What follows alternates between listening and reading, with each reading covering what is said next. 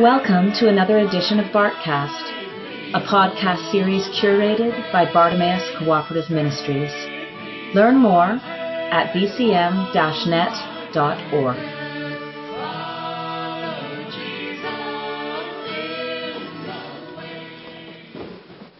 Well, good morning, Myers Park. We're delighted to have been invited by your pastors to help curate your focus on the body in this Jubilee year for your church. We want to begin by adding our warm congratulations to all of you on this 75th anniversary year.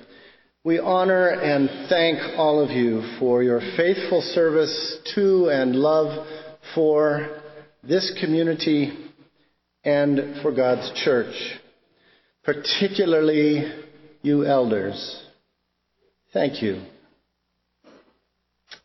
Indeed, we warm ourselves by fires we did not light. May the word today comfort all who are struggling and animate struggle for those of us who are too comfortable. Amen. Needless to say, we are not living anywhere close to a season of Jubilee in this country at this time. Not only are economic and racial disparity back on the rise, just as troubling is the growing normalization of the vicious public discourse of scapegoating and demonizing those who are still struggling to be fully included in the American story. Black folk, immigrants, people experiencing poverty, and gender and sexual minorities. Meanwhile, those with enormous privilege are disingenuously casting themselves as victims of social change, and painting those who seek to bridge and heal social divides as dangerous and unpatriotic extremists. There is an ill wind blowing across the land as we move into the midterm elections. It smells like the subversion of democracy. Now, we Christians know in our gut that the politics of categorical exclusion and othering is wrong, and that our churches are supposed to struggle against it in order to remain hospitable and compassionate. But 50 years after the assassination of our country's greatest prophet, Dr. Martin Luther King Jr., we seem to have forgotten how. We are inveterately timid in addressing social divides, settling for vague allusions to the problems, only to quickly salve our anxieties by invoking a rhetoric of reconciliation that actually costs us nothing. Fortunately, or inconveniently, as the case may be, our Bible is far less polite and far less equivocal. And today's readings give us a significant dose of this straight talk. And seriously, friends, we did not ask for these texts. Feel free to blame the lectionary. Thank goodness for the lectionary. Witness the two readings of our silent meditations this morning. Proverbs 22 insists that people who have extreme wealth or people who are living in poverty are equally valuable to God, which means the affluent are not to be treated as more important. It also warns that social injustice inevitably leads to collective disaster and excoriates those who rob the poor simply because they are poor, which is to say, who take advantage of those who are socially vulnerable. These assertions are scorned by our current regime.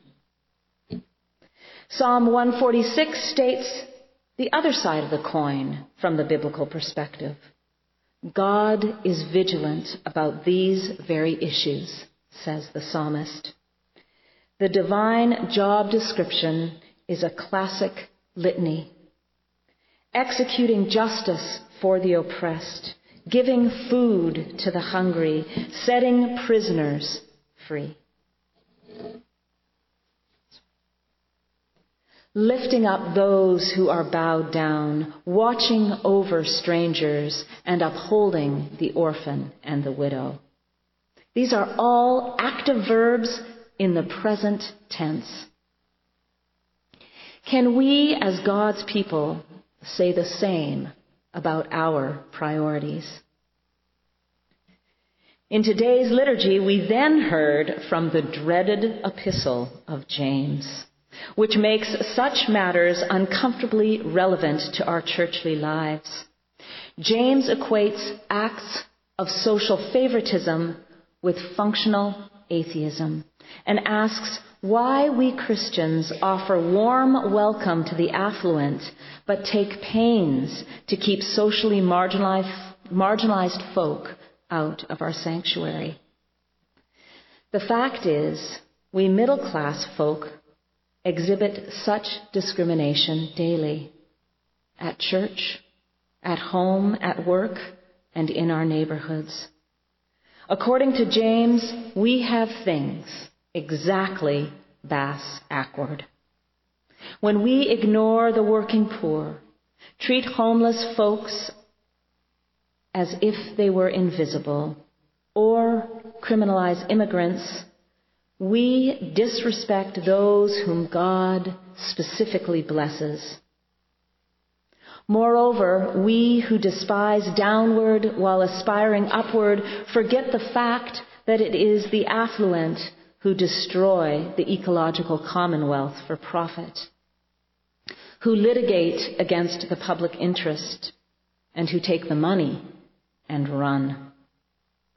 But our worst behavior, claims the epistle, is when we pray for those who are hungry or are victims of abuse or lack health care, but never seem to get around to translating our concerns into concrete acts of mercy or effective advocacy for more just policies. The only true solidarity is that which seeks to meet the somatic needs of marginalized people. No wonder that historically, church leaders as prominent as Martin Luther wanted to ban the book of James from the canon. It speaks to our condition just a little too plainly, as Quakers would say. So you at Myers Park Baptist Church have declared this anniversary year as a jubilee. And Ched and I have been invited to reflect upon this with you all, and perhaps to relieve your pastors from having to preach on these texts of terror. We'll do it for you. Indeed, Proverbs, the Psalmist, and James each represent strands of both testaments that took the Jubilee tradition of the Hebrew Bible very seriously. The gist of that tradition is that persistent, structural social disparity is simply unacceptable from the divine perspective. Jubilee visions represent a very hard word to our middle-class churches in the U.S., where in myriad ways, large and small, personal and political, we have made our peace with social and economic inequality as a way of life. We are practiced at holding the biblical ethos of equal justice at arm's length. And I invite you to just notice the emotional distance all of us have already constructed towards the readings this morning. So why are we privileged American Christians so deeply entrenched in our ambivalence regarding the biblical insistence upon a more just social distribution of the gifts of creation? We suggest that at root it is this: we worry about what real personal and political change might cost us. And today's gospel addresses this very issue. This morning's gospel reading offers us two healing episodes, but given the density and intensity of all of today's lections, we'll settle to just focus on the first one. At this point in Mark's story, Jesus has journeyed to the far region of Tyre and Sidon, a coastal region northwest of Galilee that was considered outside the geopolitical scope of Palestinian Jewish society. Indeed, this was the homeland of Israel's historic enemies, the Phoenicians, aka the Philistines. Jesus is way outside of his Galilean bubble. And here's our first lesson. Jesus ventures into spaces far outside of his comfort zone. And that commitment to deconstruct his own insularity is perhaps the greatest challenge to modern suburbanites. Leaving our bubbles to encounter the other is our single most important spiritual discipline. For Jesus, outside his bubble, he encounters a Gentile woman whose political body was completely othered by Galilean Jews. This exchange will serve now as a dramatic object lesson in radical inclusivity for the Jewish body politic. The episode begins when the woman falls at Jesus' feet, appealing on behalf of her offstage daughter who is ill. Now, because we're unfamiliar with what constituted social propriety in Hellenistic antiquity, we miss the scandal of this encounter.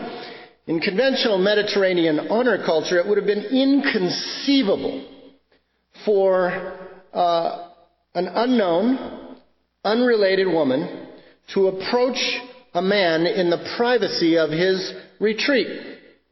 Worse, she's a Gentile, soliciting favor from a Jew. Mark's description is emphatic. She is Greek, he says, a Syrophoenician by birth. Yuck. You could just feel the original Judean readers cringing. The fact that this interaction is an affront in every way to Jesus' ethnic and gender propriety explains his initial rebuff, which polite churchly readers like us often find troubling, even though, frankly, we do the same thing all the time in our daily lives. Jesus is simply responding in a manner that would have been expected from a Jewish male. He is rhetorically defending the collective honor of his people by putting her in her place. Just ask a person of color how often this happens to them still, in subtle and overt ways, in daily life. Unfortunately, we can't sugarcoat the fact that Jesus is insulting this woman. Doggy was a popular Jewish epithet for Gentiles. A rabbinic saying of the time asserted that he who eats with an idolater is like one who eats with a dog.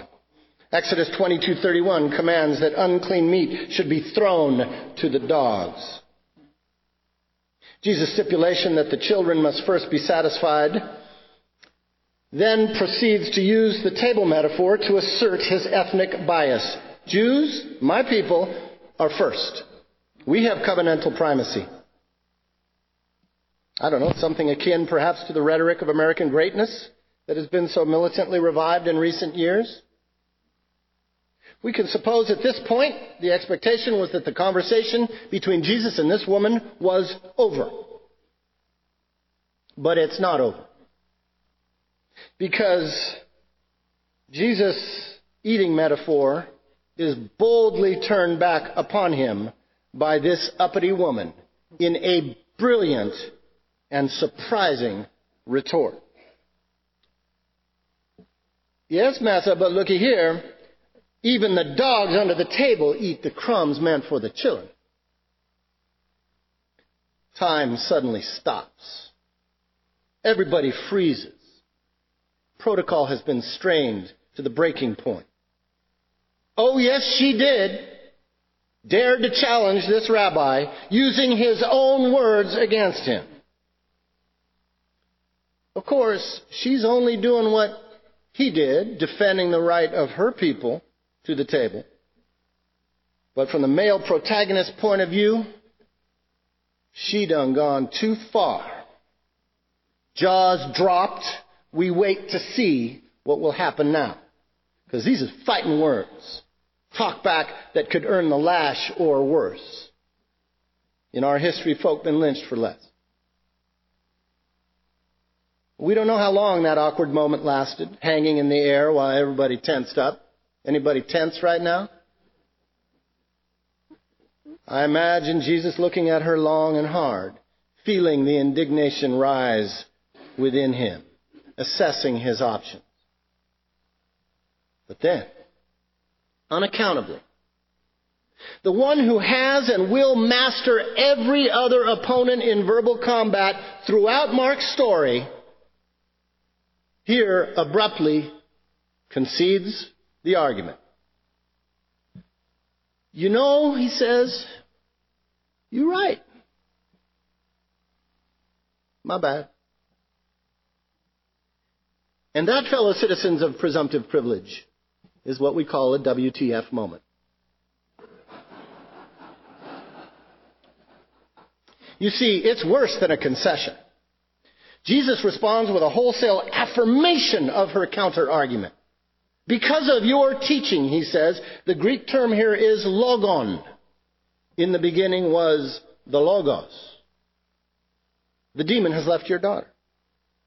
The female outsider has enlightened the rabbi. In the narrative logic of Mark, she has reminded Jesus of his own assertions regarding inclusion made in the immediately previous episode.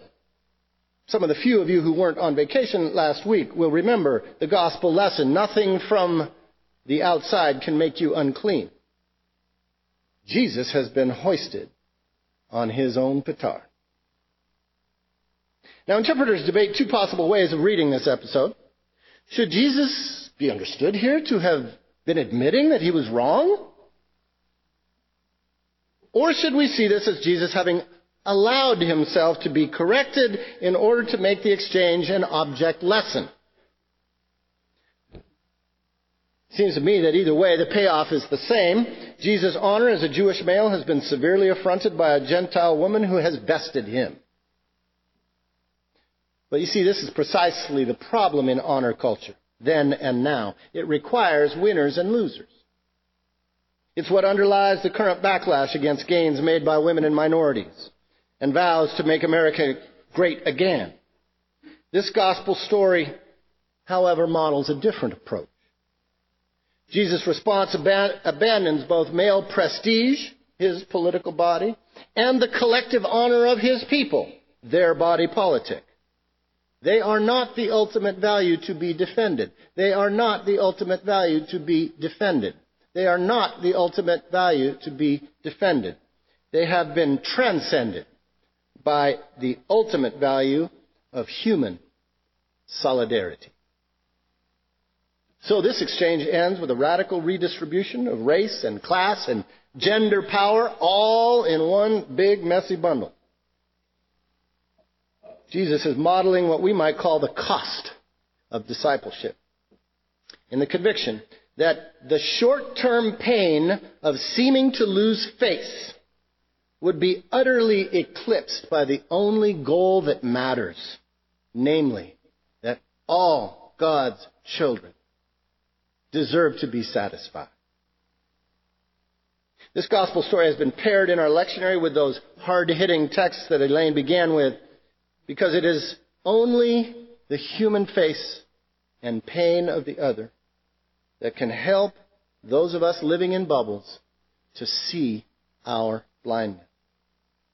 Our personal and political health depends utterly on encountering the word they have for us. When social boundaries of privilege are opened to welcome the other, the in-group inevitably perceives itself as having been diminished. Thus, the frustration of slave-owning whites in the South after the Civil War fueled a violent backlash to Reconstruction in the 1870s and the construction of Jim Crow. A similar backlash to desegregation happened a century later and continues today in the resurgence of the alt-right. But there is also a counter-story of white folks who recognized that when black people assert nothing more or less than their equal humanity, it represents an invitation for us to regain our humanity that has been disfigured by ideologies of racial superiority. In this morning's adult forum, we briefly mentioned Clarence Jordan, that venerable radical Baptist from Georgia. Jordan took his degree in agriculture from the University of Georgia and completed a PhD in Greek New Testament from Southern Baptist Seminary.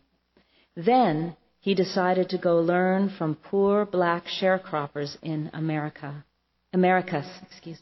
at the height of the Cold War. Not exactly a great career move. But not only did that move transform Clarence, his Koinonia Farm experiment has had an extraordinary impact on our churches. Even us non-Baptists have been influenced by his cotton patch gospel, and in our case, very intimately. Ched's dearest mentor was Clarence's mentee. So in this Baptist house, we say Clarence Jordan presente. If you don't know who we're talking about, then that's one of your assignments for the 75th year. Now, we're going slightly over time, but not as over time as Reverend Barbara. So to wrap this up, let me just say, interestingly, Jesus' defense of Jewish primacy against the Syrophoenician woman uses the Greek verb kortazo. Let the children first be satisfied. Mark uses that same verb in both accounts of the wilderness feedings. You see, Mark says that story twice, repetition being the key to pedagogy. And each of those conclude with the phrase, and all ate and were satisfied. The first loaves and fishes story preceding today's reading takes place on symbolically Jewish soil in Mark's narrative landscape. The second feeding follows our gospel and occurs on Gentile soil, which is to say, throughout this entire narrative sequence, Mark's Jesus is both showing and telling the central Jubilee principle of the divine economy. There is enough for everybody. The American history of social change also turns on struggles over the right to eat.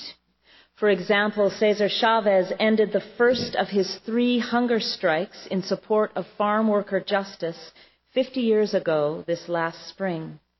A devout Catholic, Chavez chose to break his 23-day fast in March 1968 at an outdoor mass in Delano, California. 4,000 supporters were at his side, including the soon-to-be martyred Senator Robert F. Kennedy. Cesar's deeply personal fast ended with an ingenious public liturgy for justice, which helped change the struggle of low-income laborers forever. A second example comes closer to home, showing how challenging the social protocols of segregated table fellowship can change the world. When 4 young African-American college students sat down at a Woolworth's lunch counter on February 1st, 1960, to order a sandwich. They rebooted a nonviolent revolution that had been brewing since Montgomery. Within weeks of that Greensboro protest, tens of thousands of young people, black, white, and brown, were sitting in all over the South and beyond, laying the groundwork for the next 8 years of civil rights struggle, which ultimately overturned American apartheid. We should never underestimate the power of a strategic meal, especially when it defies boundaries. So in today's gospel, Jesus leaves his comfort zone and then encounters and embraces the other in a way that deconstructs his own delusions of entitlement, all in pursuit of the dream of God that welcomes everyone to the table. Our task as church, a task which is at once both prophetic and pastoral, is to help our people, our citizens, ourselves, all of us who are deeply anxious about preserving our privileges, to see that true liberation lies in learning from the very people we fear or exclude or ignore. Risking communion with the political bodies of those we other is our best hope, friends, for healing our fragmenting body politic. How we can organize to create those opportunities will be the subject of our forum tonight. We hope you'll join us and some of our local colleagues in that conversation. Dear friends, as the subsequent gospel story that was read this morning puts it, this Jesus can help those of us who are deaf to hear, and those of us who are silenced to find our voices, but only if we follow him outside our comfort zones. Amen.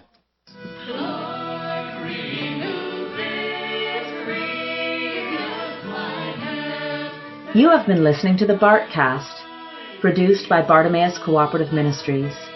To find our resources or to donate to support the Bartcast, please go to chedmyers.org.